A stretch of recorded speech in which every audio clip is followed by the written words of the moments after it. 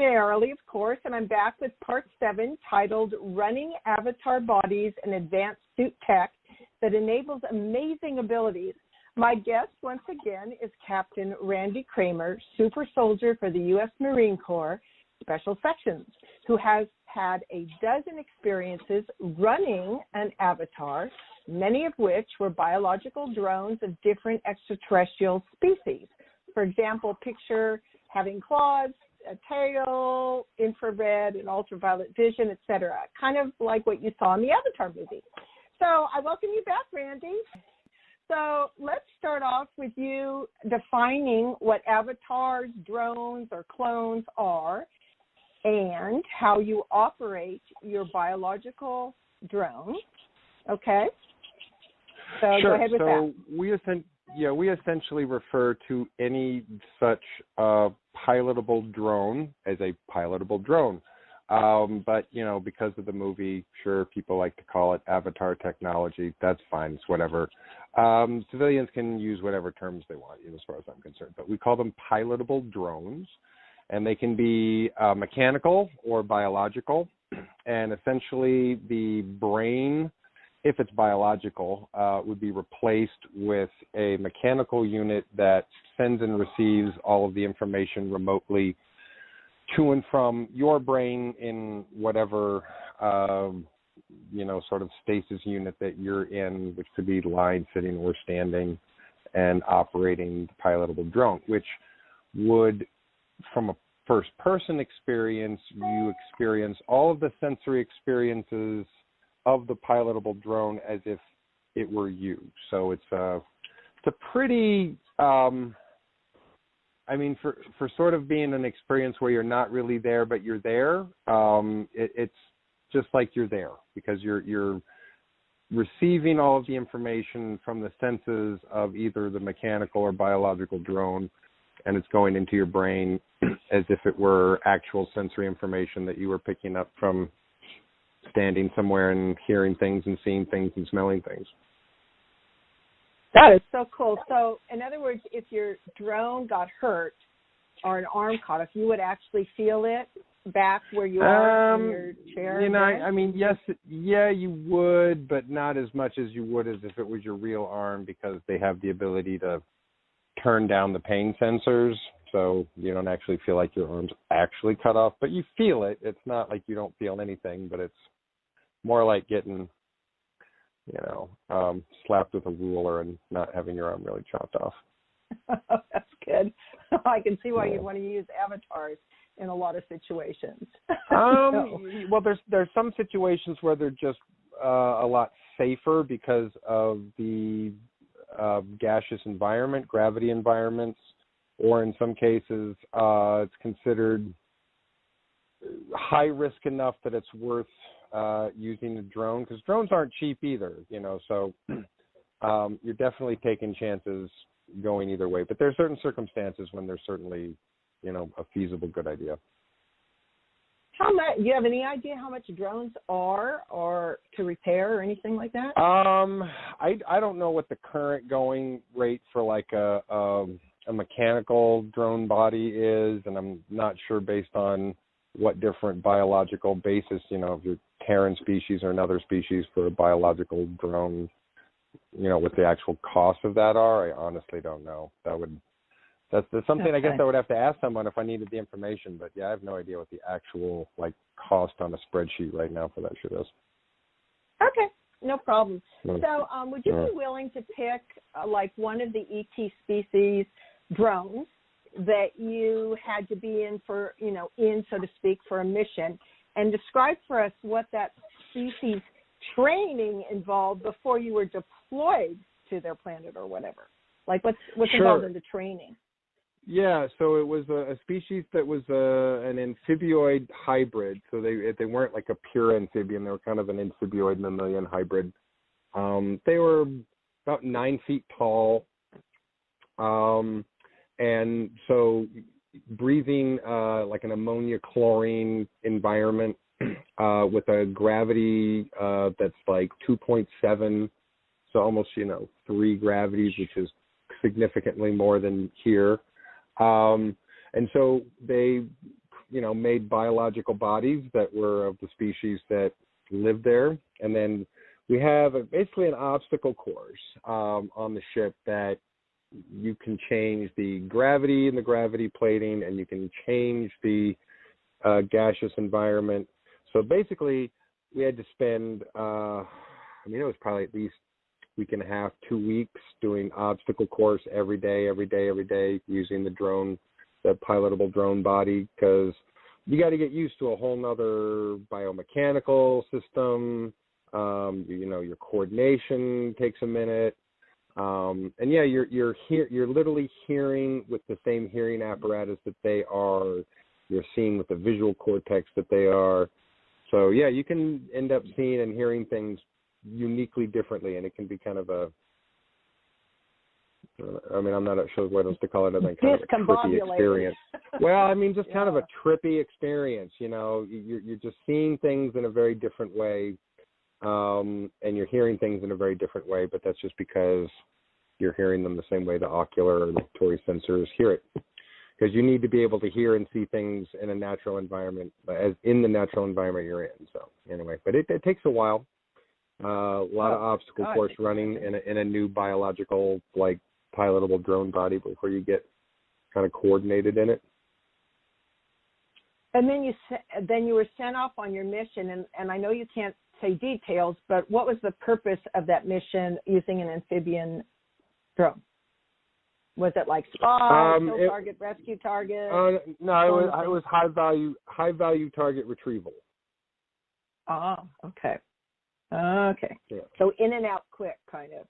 In and out quick to pick up someone that we wanted to keep alive. Yeah. And not have anyone notice that you weren't one of their kind, more or less? Not until the last minute when it matters, yep. Okay. So Randy shared with me earlier today some great news, and I wanted to share with all of you regarding something that occurred about 10 years ago for our human species. And Randy, would you like to share that so people can give a little bit of a sigh of relief? I think you're referring to the process in which we essentially extricated all of the extraterrestrial overlordy type influence and became a sovereign species as far as the intergalactic community is concerned. Absolutely. Is that what you mean? Absolutely. Yeah, absolutely. That's like that a happened. Big deal. That is a big deal. It is, and I got to say, a lot of people in the community who I hear telling stories about what they think is going on are way behind the times on that one. They're still talking, like we're not in control of our own destiny here on this planet, and that's just not the case. They need to kind of get with the times and stop fear-mongering about things that don't exist anymore. That's for sure. Well, that's why we have you. So yeah, thank you. You're welcome. You're welcome. And you guys, I don't know if you really get the impact of that, but how long do you think it's been, Randy, that Earth has been and humans have been a non-sovereign system?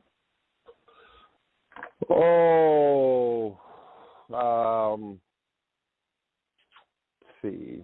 Probably at least maybe the last 100,000 years, 150,000 years, probably. I agree. So, you guys should be standing up doing a victory dance here because this is awesome. And there's for those of you that know a little bit more about the different species here. Also, only 100 draconians are left here, which is also not many. And you guys are seeking them out as we speak, correct?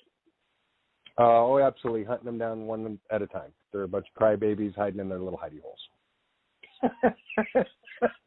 Spoken like a super soldier. Okay, you guys. No. All right. So sit back down from your victory dance. And so let's talk about these state-of-the-art super soldier suits and heads-up display helmets. Because from my understanding, they're reverse-engineered extraterrestrial technology, and they constantly recalibrate your health and safety needs and keep you strong and agile. And it was not something just thought up by humans.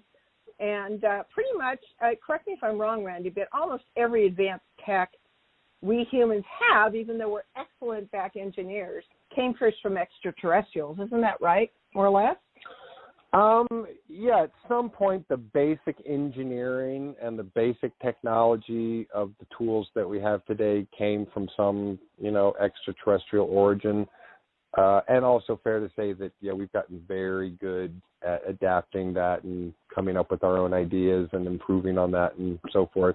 So we've come up with some pretty unique ideas, as it turns out, with those tools. But yeah, the basic fundamental engineering concepts, pretty much all of it was at some point brought in from or crashed, retrieved from extraterrestrial technology. Right, Zetas and different groups. Yeah. Even though we're kick-ass engineers, and a lot of people want to trade with us because we improve things, right? Don't we? Kind of. Oh yeah. Well, and every once in a while, we get someone smart enough that if we listen to them, and we followed in their footsteps, we could sort of develop that kind of technology on our own, like Leonardo da Vinci or Nikola Tesla. But for everyone to kind of come along, it takes a little bit of a hand usually. And that's not uncommon across the intergalactic system when you're trying to help species sort of get up to speed. Yeah, you got to give them a little nudge, give them a little hand up. Yeah, of course. So, Randy, let's do this. I compiled a list of, 22 characteristics that these nanofiber suits can more or less, they have characteristics and how they can enable certain abilities, amazing abilities for the super soldiers. So would it work for you for me to kind of list one off, and then you let me know, is that accurate, and you can tell a story about it or whatever you'd like about it. Does that work for you? Yeah, sure. We can do that. Hit me. So, okay. Don't tempt me. Okay. Absorb. So these nanosuits, folks, absorb. Now, let me be clear. One of the reasons I'm having this show at this time is Randy was given permission to give the most advanced information up for civilians up to this time involving the suits that these super soldiers wear, as well as some weapon equipment. And the reason why we're doing this is for the possible invasion rollout, which we'll discuss at the very end of this, so that you can recognize, you will be a little up to speed, you won't do anything silly or stupid, okay? So that's my intention for sharing this information, and I'm really happy to have Randy be able to do that. So the first quality that I was noticing is they absorb all the shock in your body. So say if you were to jump 40 feet off a cliff onto the ground, your weight is distributed throughout the whole suit, so your body feels no compression. Is that accurate? Yeah, like there's essentially a kind of compression break in the boots, so that if you are like jumping down a bit of a distance, this little compression break extends out of the bottom of your boot, so that when you come down, there's all this hydraulic sort of impact, sharing. There's a gel that's inside the liner of the suit that if you were to hold it in your hand, like a chunk of it, like a 12-inch by 12-inch chunk of it in your hand, it would feel and have the consistency a lot of whale blubber. So it's soft-ish. It's also really, dense and really solid and not at all easy, to cut or, do any kind of damage to whatsoever. But the ability for the shock waves of anything that hits it to be absorbed into that gel, the just amount of force absorption that consistency of that gel has is ridiculous. So that you can take direct hits from bullets and be next to explosions and things that you won't even feel, because the distribution of the force through that gel is uncanny. It's pretty uncanny. I kind of wish I knew more about exactly how it was made, but it's some pretty incredible stuff. Do you know who we got it from at all? I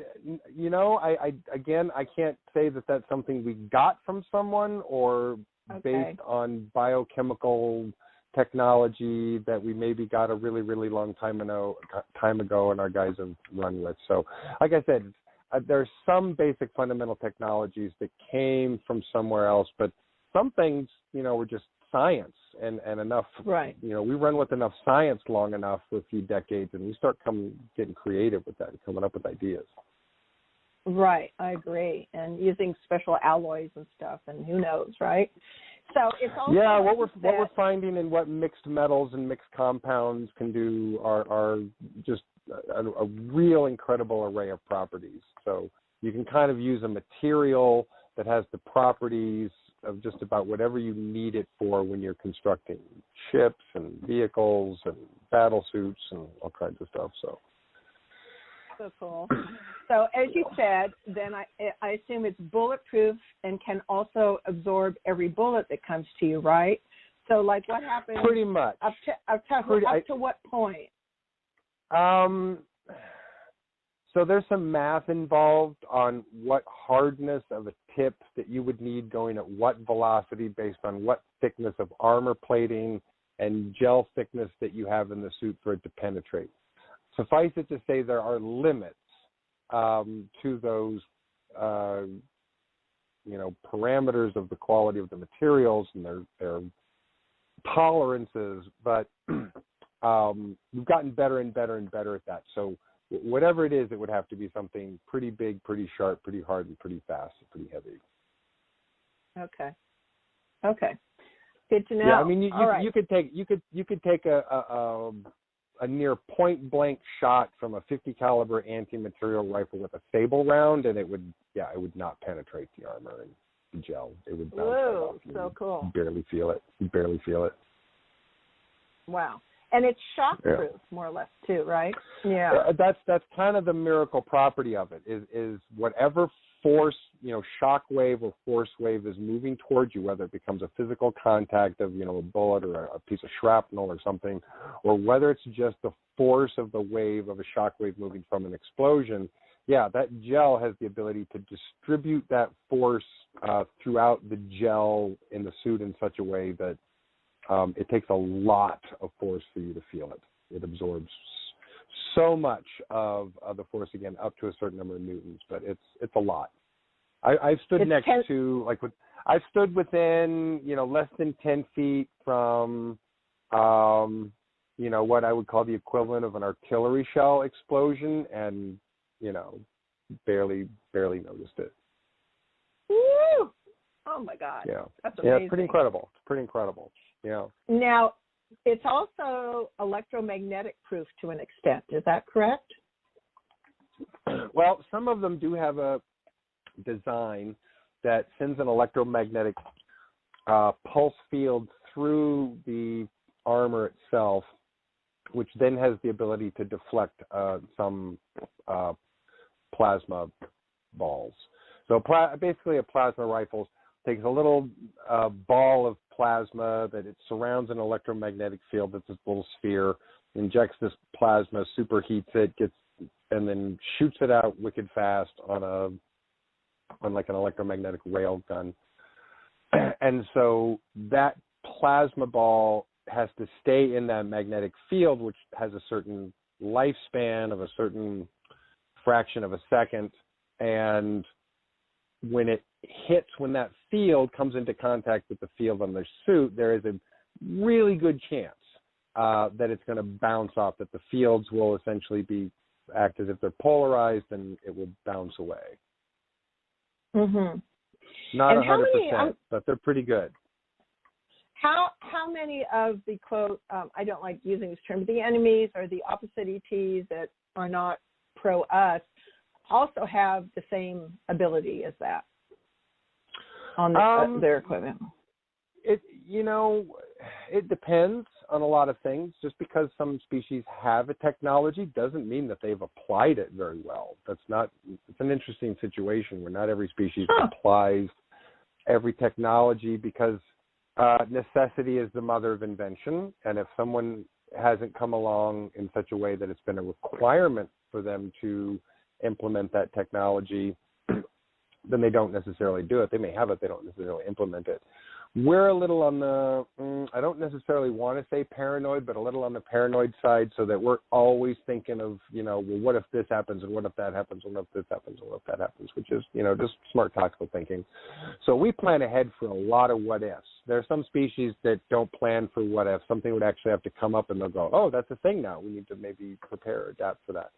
So it really depends on at what level they feel like they need to invest in soldiering technology, into security forces versus, actual soldiers, and how they want to outfit them, or what they minimally want to outfit, non-military personnel with, if that's who you're running into. So there's a lot of variables there. But I would say that we're running into a lot more species who really don't have the grasp on the tech that we do.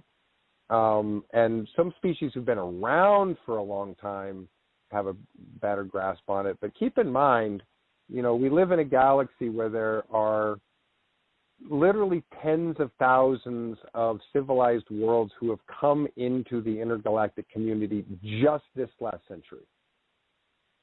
Think about that for a minute. Like, evolving species come into the intergalactic community all the time. So there are lots of young, we just got here, we're just in the intergalactic community, this is a new thing to us. Like, there's a lot of species that come into, that are at that level. So, as far as, the new kids coming in, we're doing really well. And we make most of them, look like they're not getting their shit together at all. But there's some species who've been around longer, who have some really good tools. But again, we're learning and adapting quickly against, enemies and opponents that have way, longer times to figure some of this stuff out. And we're learning very quickly. Every time we come up against something new, we come up with a whole new redesign program to make something that can kick the crap out of it. Humans are incredibly adaptable and incredibly creative in engineering, so that's really good to know. Very. Yeah. In fact, more, again, as I've said before, more so than a lot of other species. So this is where it's kind of paying off for us. And whether everyone in the world likes it or not, our destiny is as one of the smartest, cleverest, most dangerous warrior species to ever roam the galaxy. So we better do it right, so that we're not assholes about it. And that you're not looked at as, and I imagine that's why they send in super soldiers, because they wanted less people, low visual, not like overkill, destroy everything, and you get in and out, you're very efficient, and therefore you have a much better reputation among the galactic community than barbaric. Correct? Yeah. There's an old saying, sort of about the military, about the difference between a scalpel and a broadsword. And this is definitely, when you're at a level where people are really precise about their math and their science and their engineering, they're pretty precise about their tactics too. And so, if we didn't demonstrate that we were willing to be incredibly efficient with the numbers and the forces that we have, then we would be looked at as just being barbarian hordes running across, different planetary planes, which is not what we're doing at all. We're the individual soldier and how they're outfitted and trained and equipped, and a small group of them can do tremendous amount of damage. I mean, when we were doing high-value target rescues and terminations, I mean, oh my goodness, we would sometimes just mow through dozens or hundreds of enemy combatants, on the way to, or from, just hundreds. And I'm talking about less, a dozen or 16 guys, or men and women, really, sorry. I mean, I'm talking about, about a dozen, soldiers mowing down, hundreds of enemy combatants. That's really efficient. That's really efficient. Yeah. And it does, and it does help you, and it does help. Less and all that. Absolutely. It lessens collateral damage, and it does enhance our reputation as being a scalpel and not a broadsword. Absolutely. Yeah, well said. Okay, so let's give people an idea of what it's like to put one of those, nano helmets on with a heads-up display where you have all this visual information, which would be just like incredibly overwhelming to me. So can you describe that? Plus you have an earbud or whatever it's called, a ear thing, right? Where you're hearing your command at the same time, right? Right. Absolutely. Yeah, you've definitely got an earpiece in that you're hearing orders and instructions from command officers at all times. And but the heads-up display is giving you a lot of information. So any soldier that is a friendly has a ID marker so that they come up as a color depending on the heads-up display, so that you know that they're a friendly. And you're looking at some things that are outside the visible light spectrum, so some infrared, some ultraviolet, some suits have basically a sonar device, so that's also sending out a sonar echo that's retrieving sonar information, echolocation information, that then also is overlaying that over the heads-up display. It has a object identifier, so it can identify enemy combatants, enemy vehicles. Some of them have high-velocity projectile detectors, so that you can actually see a bullet coming at you from a very long distance very fast, because it shows up as sort of a lit-up tracer. So you can see incoming projectiles before you could actually visually see them. Obviously, It doesn't matter what time it is, day or night. You can see just fine. Good suits have also a flash protector, so you're not actually looking with your eyes. You're looking, at a screen and a heads-up display, so that if there was a bright flash or a flashbang or anything that would otherwise be blinding, it doesn't actually affect your eyes. Yeah, there's a ton of information that's being provided all the time. External temperature and pressure, wind speed. Yeah, all kinds of stuff is being displayed there for sure. And then you're listening at the same time. Now, you're listening to a platoon officer that is basically giving you general instructions. Like move, target, enemy combatants, at this many degrees to your left or right, this far away from you, engage this way, move, to this location, move to this location via this, waypoint. They're giving you the instructions and you're essentially carrying them out, but they're general instructions, like go here, do this, shoot that, and then you're doing all the actual work, but the instructions are very general. Okay, so wow, that's amazing. So is it more or less impossible if you're wearing one of these super advanced suits, for anyone to sneak up on you? Is that possible because you have so much information? Yeah, absolutely impossible. One of the things on the heads-up display is a little dial. It's like a 360 round dial that you see, and it has little flashy points around it that will flash and light up depending if something that's not a friendly approaches you. Will tell you how far they are and how many of them there are. So yeah, nothing can sneak up on you, even if it's invisible. The sonar and so forth would detect it. So it's impossible to sneak up on you. Wow. I can only imagine how much one of these suits costs. Now, I know they used to have to make them completely to correspond to the individual soldier's bio, signature and its particular needs. Are they still doing that, or are they trying to unisex it a little bit more? Well, the suit that we're kind of talking about is the highest sort of level of technology. It's called a nano suit. They still have to be custom fit. They still have to be custom made, custom fit to the soldier's exact specification. They take a mold actually off of the soldier that then they build around that. So there's literally a mold of you inside the suit. The older suits are components that can be sort of general sizes that then can adjust a little bit. So the older suits, which are probably the ones that they're going to introduce to the Army infantry, Marine infantry, and so forth. This is we'll just call it the regular branches of the military. Will probably be these sort of older, clunkier suits that are you don't have to actually fit every single one. We'll see. I get told some possibilities and likelihoods of how this is all going to sort out. And right. If what happens is what I'm being told, most of the larger sort of infantry divisions, when they get these battle suits, will get the clunkier older ones, and some of the special forces teams will get some of the newer ones, and so we'll see some tiny use of the newer ones, of the fancy ones, and probably a more broad general use of the older style. That makes sense. And then eventually down to the civilians, probably first in the police force for protection and the fire department to avoid burns and things like that, most likely. Like paramedics or something? Yeah. But there's actually another grade of suit, which is they call the light body armor suit. And it actually is much more flexible, much easier to just sort of, like, you kind of put it on.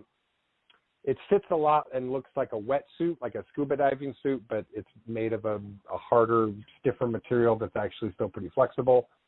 I would say that because we used to use those for what we considered to be light duty, meaning situations when we weren't expected to undergo, heavy fire or require the return of heavy firepower.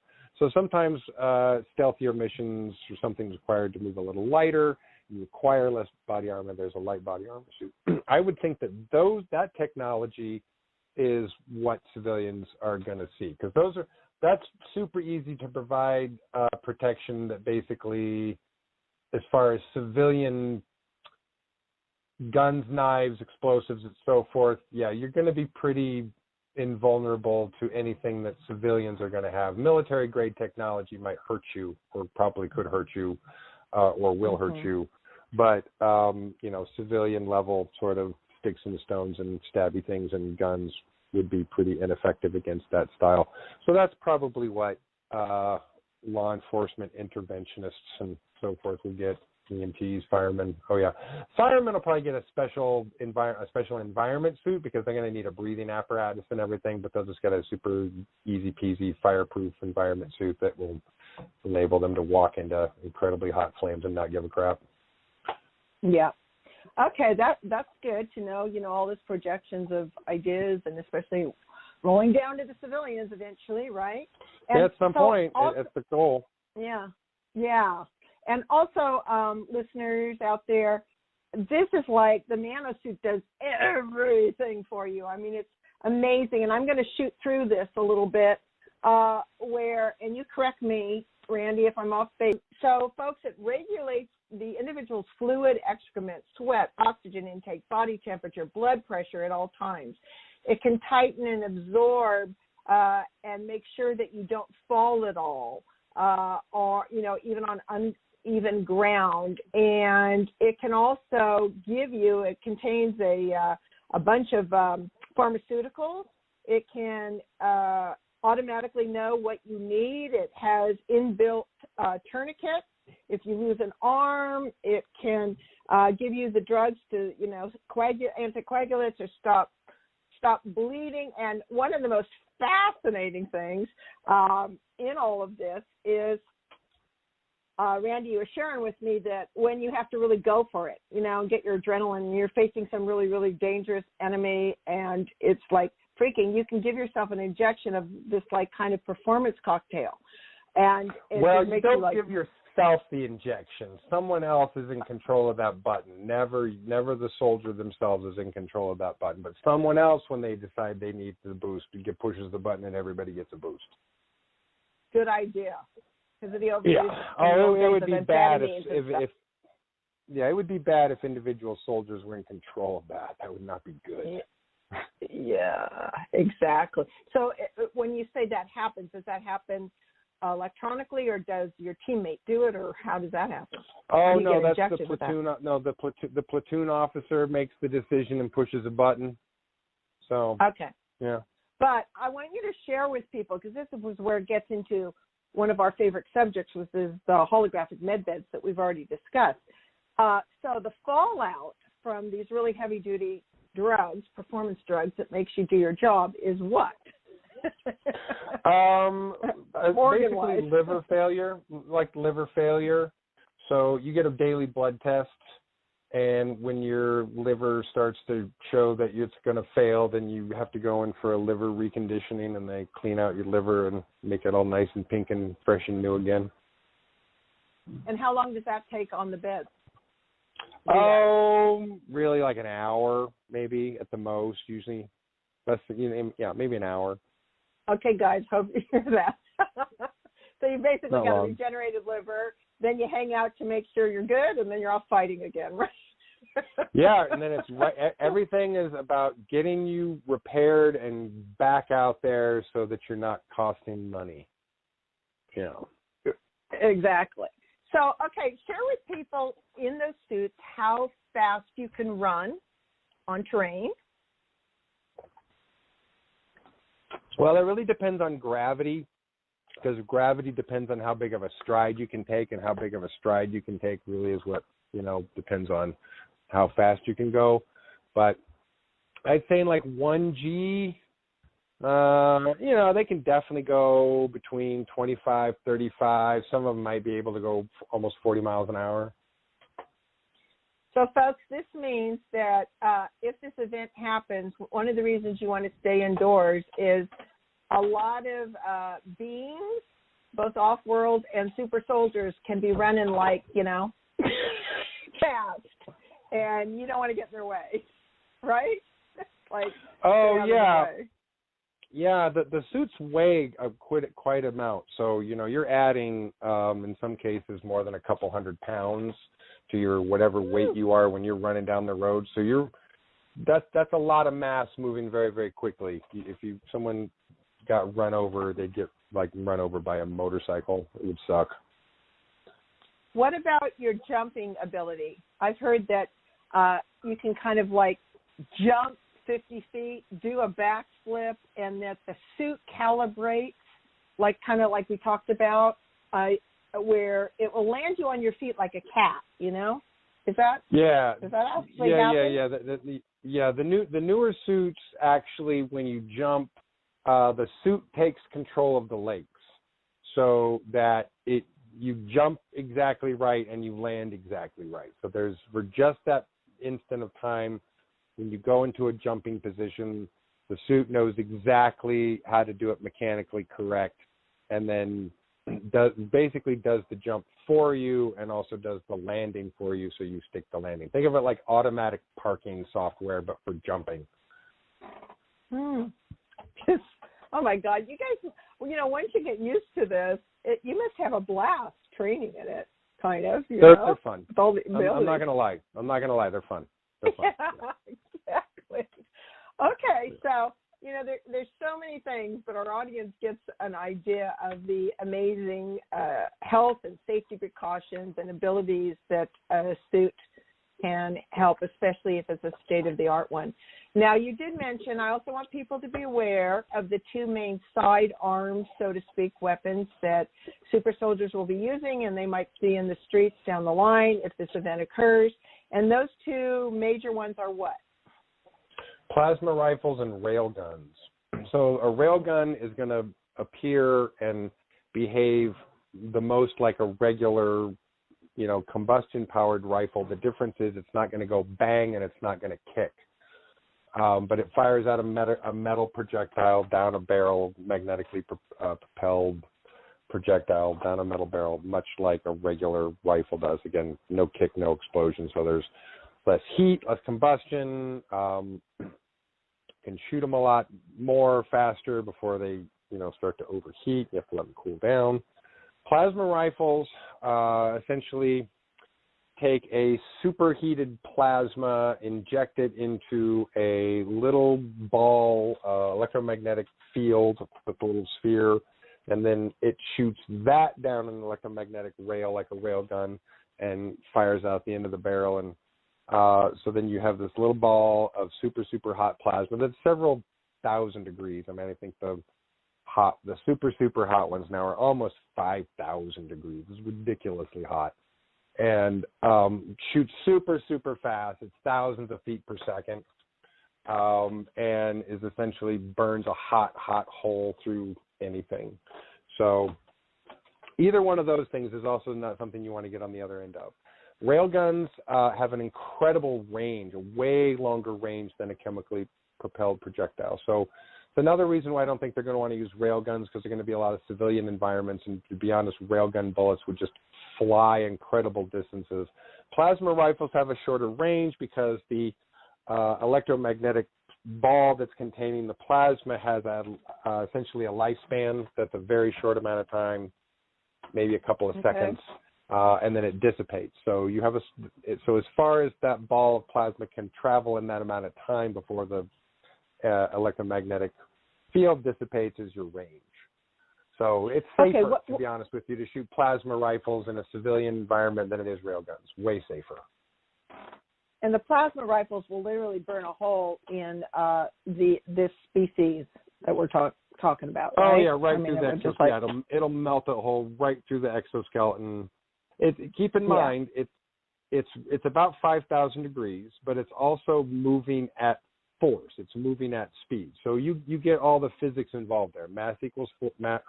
Force equals mass times velocity squared. That's a factor, is how that hot ball of plasma hits the target, and then the 5,000 degree temperature at which it melts everything in front of it. So it melts whatever it touches, but it's being pushed by a tremendous amount of force. So it burrows through, flesh, bone, exoskeleton, whatever, and just it melts and incinerates, on the way through. It's a really devastating weapon. It just rips a burning hot hole through just about everything.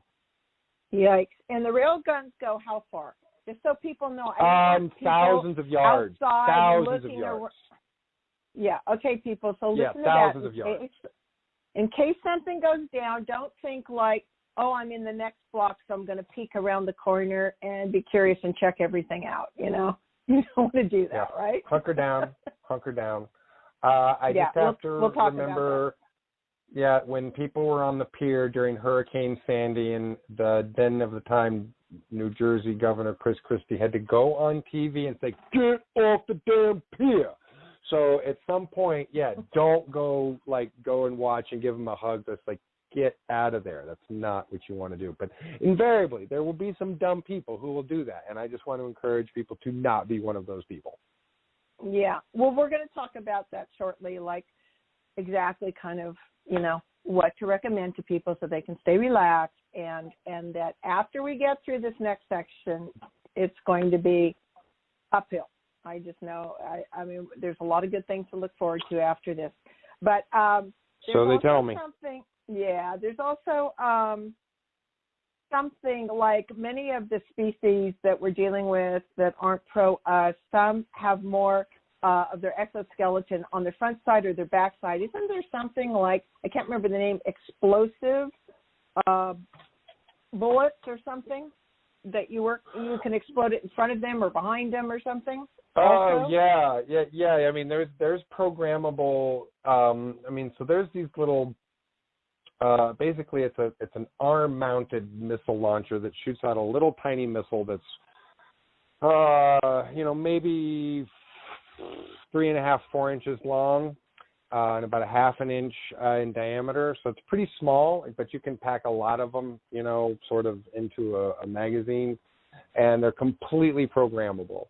So there's a little touch screen that you have on your wrist, on the inside of your left wrist, or if you're left-handed, I guess it'd be on the inside of your right wrist, but since I'm right-handed, it's on the inside of my left wrist on my suit, that you can program those missiles where you want them to explode. So they will automatically, you can paint a target, meaning, your targeting system will touch the target, a laser will touch the target will be painted, it will be marked. So it can run around, and it doesn't matter. The computer's targeting has its, in its sights. It cannot disappear, cannot hide. And then you can tell that missile where you want it to blow up. If you want it to blow up in front of it, on the side of it, or behind it. And it will literally do a little curve right around their head to the back side, and just as it comes around to the back side, it'll detonate and make sure it blows up the back side of their head instead of the front. So, you have the ability to choose with that programmability exactly where you want it. And when it blows up, it's shooting off like a bunch of teeny little pieces of shrapnel too. So it's going off like a little tiny fragmentation grenade when it goes off. So it Right. it blows up and it shreds and sends out little sharp, jagged pieces of metal, and it's mean, nasty little tool, and does a lot of damage. And how far Very does efficient that though. spread?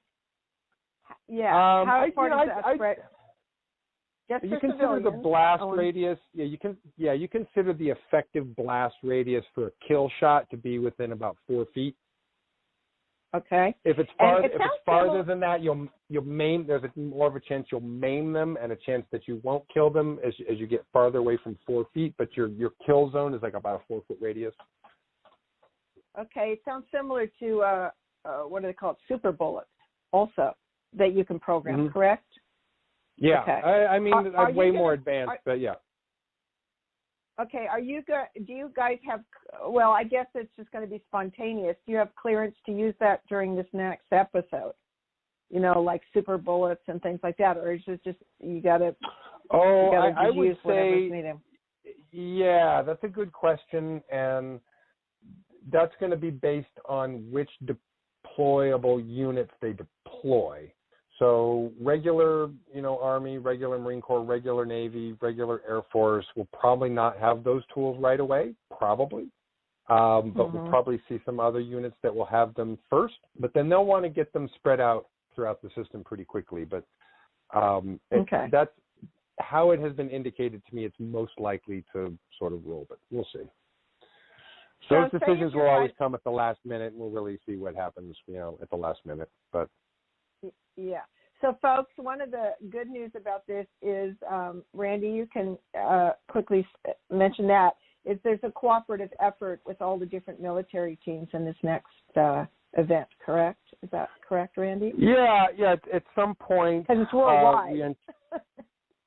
At some point we anticipate, probably as with this new ONI DNI report that's coming out, that either right about the same time or probably the same report, but a classified version will be sent out to military commanders so that they can be briefed. So they'll have more information than what the civilian apparatus will have, but they'll probably most likely get a briefing packet when that happens. So they'll at least have a heads up on what's coming. Okay. All righty. Well, I like the cooperation that's coming together. I think that is awesome. So these super bullets, by the way, you can program them for a target's DNA, can't you? There are some that are programmable that do that have a DNA targeting system in them. Yeah, there are some that do. So would that be applicable when you're working with a foreign species, say like a reptilian species or insectoid species? Can you actually set the super bullet to go upstairs and around a corner and just hit those species rather than humans?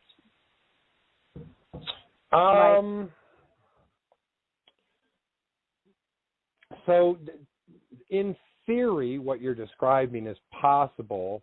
What you're still dealing with then is the blast radius when the little missile explodes. And, if you're talking about a building, what could go through walls, floors, ceiling, et cetera, or not, and whether that would endanger anybody else in the building or not is based on a lot of variables, but theoretically what you're describing could happen. But there's a lot of variables there, that whether or not the non-reptilians or the humanoids or the Terrans in that situation would be not injured. You can take a good shot at it. I'd give somebody maybe some good odds, of low collateral damage on that one. But, shit happens when you're in close quarters. So. Yeah. Okay, so I want you to share with people what you feel is their need to know, and as much as you're comfortable sharing about what most likely could be coming down in the next few months. Yeah, so in December of 2019, our intelligence officers outlined what we're looking at is sort of the 5-stage scenario that approaches to the invasion scenario, which is stage 4 of that scenario, which stage 1 would be the pandemic stage, stage 2, the civil disruption phase, stage 3, the World War III phase, phase 4, the alien invasion phase. Phase 5 is the reconstruction phase. So there's an end to all of that, to be clear. Well, we've done 1 and 2, and we've been on the precipice of 3 for some time. And it's not the kind of thing I want to call early, but I kind of think that we're probably, looks like we started World War III yesterday with Israel and Palestine going to war. So that's going to draw everybody else in a very short time. So I think we just crossed the threshold and we're entering the World War III phase now. Okay. And but so also, at some point after that, we will enter the stage 4, the invasion phase. Really, the best advice I can give people is, number 1, don't panic. That's obviously going to be an inclination. Don't panic. 2, stay calm and stay out of the way.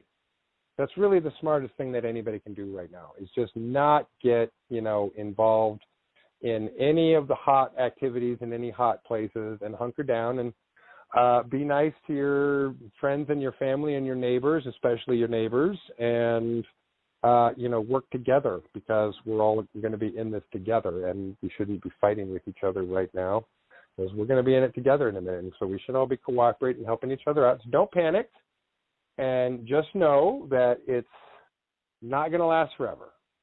So it's a little bit of an endurance test, and we all get to kind of just endure something for a year or 2. Let's hope. And then it'll all be past. So we've already gotten our good experience in enduring the pandemic phase and the civil disruption phase. So now we can get ready to endure the invasion phase, and we'll be okay. Just don't panic. Be nice to each other. Right. And so the estimation of the shortest time would be there'd be an initial invasion, mostly ships showing up, super soldiers and other species popping out, and especially places over major cities like beaches and things where they can land. But it's really important to know, people, that Randy, when we were discussing earlier, said they're not probably going to be breaking down your homes because you as humans are not their targets. Can you mention that, Randy? Yeah. I would say that there's an incredibly low probability of any kind of home invasions, because let's just be honest. For the people who are listening to my voice, if you're a regular Jane or Joe citizen and you're not involved in military intelligence activities, your house does not tactically matter. So you don't tactically matter, and therefore you're not a tactical target. So I seriously doubt there's going to be home invasions, because, quite honestly, none of the people who live in the homes that could be invaded matter tactically or strategically to their goals. Right. So in this case, you should feel super good that you don't matter about something, because in this case, it's saving your life. Because so you can just say, I don't matter, so I'm not getting eaten by a bug. Because if you mattered, then you'd be on their list, and that's not. So in this case, it's good to just not matter about it. So tactically, civilians just are not on their list. They don't matter. They're not strategically, tactically important in any way, shape, or form. It's really going to be this exotic species, and it's going to be a bunch of super soldiers and military who are dealing with each other. And our job is to stay out of the way. Yeah, right? Basically, I mean, don't, like I said, don't be one of the stupid people that wants to stand on the pier in a hurricane. So don't do it. Stay home. And hunker don't down. answer the doorbell. Don't answer the doorbell. Don't answer it. Just hunker down. Pretend like you're on vacation. Yep. And people will be notified with updates on TV. Is that correct? Oh, of course. Yeah, everyone will get, radio, television, there will be plenty of updates, as we move along. So, And when people first, these are all the things in people's heads, so I'm just addressing them. So when people first see something coming out of the sky and ships and creatures and all that kind of thing, close your curtains, lock the doors, relax, stay inside. And call all your friends and family and tell them to get inside too. Do that. So go ahead and call everybody that you think needs to tell them to get indoors. If you see it first, start sending up text messages. Right, and pets. Everybody. I've told pets. everyone the minute that I know something for sure, I will send out the biggest group text to everybody, on my list and let them know that they need to go, get cases of bug spray.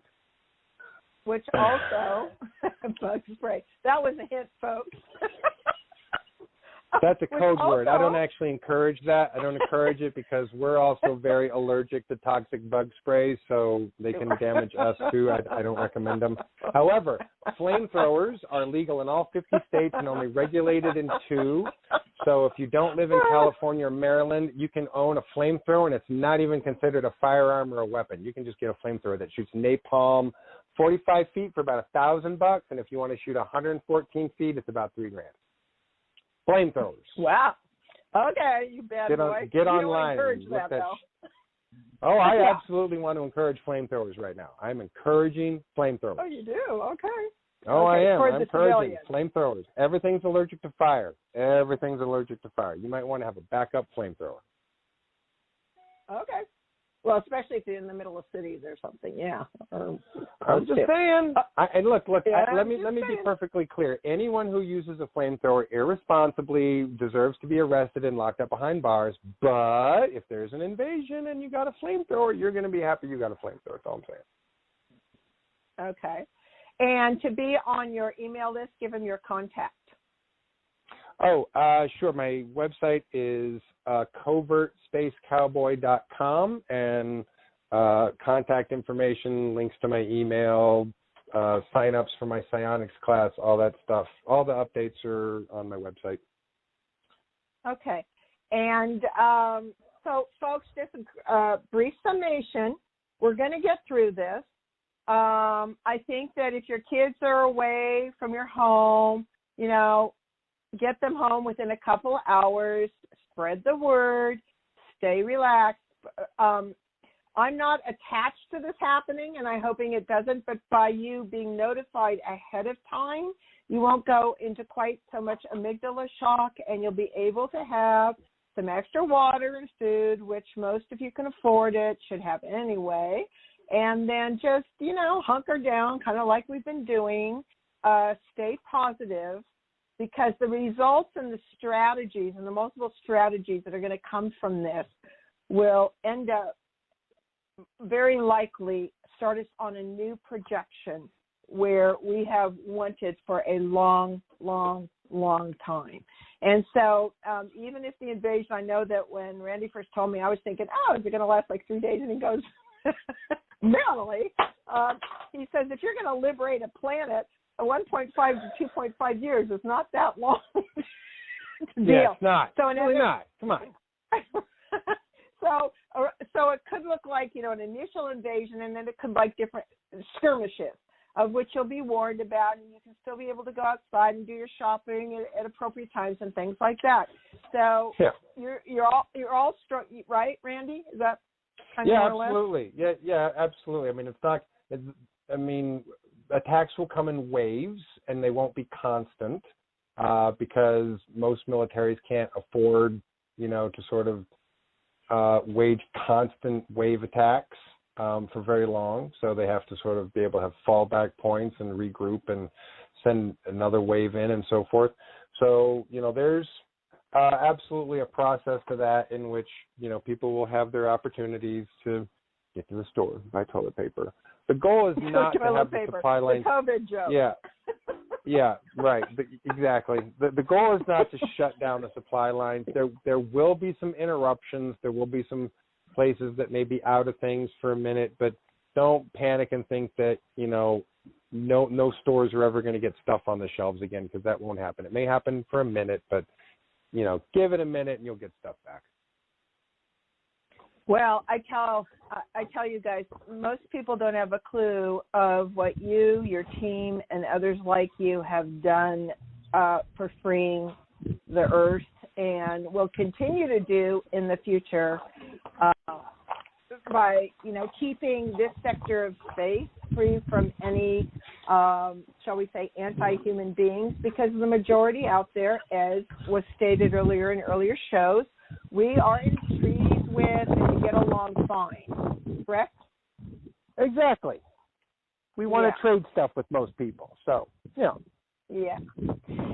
All right. So thanks so much, Randy. And I will certainly have you back in the future because your information is invaluable to us here on Earth. And kudos again to you and your team.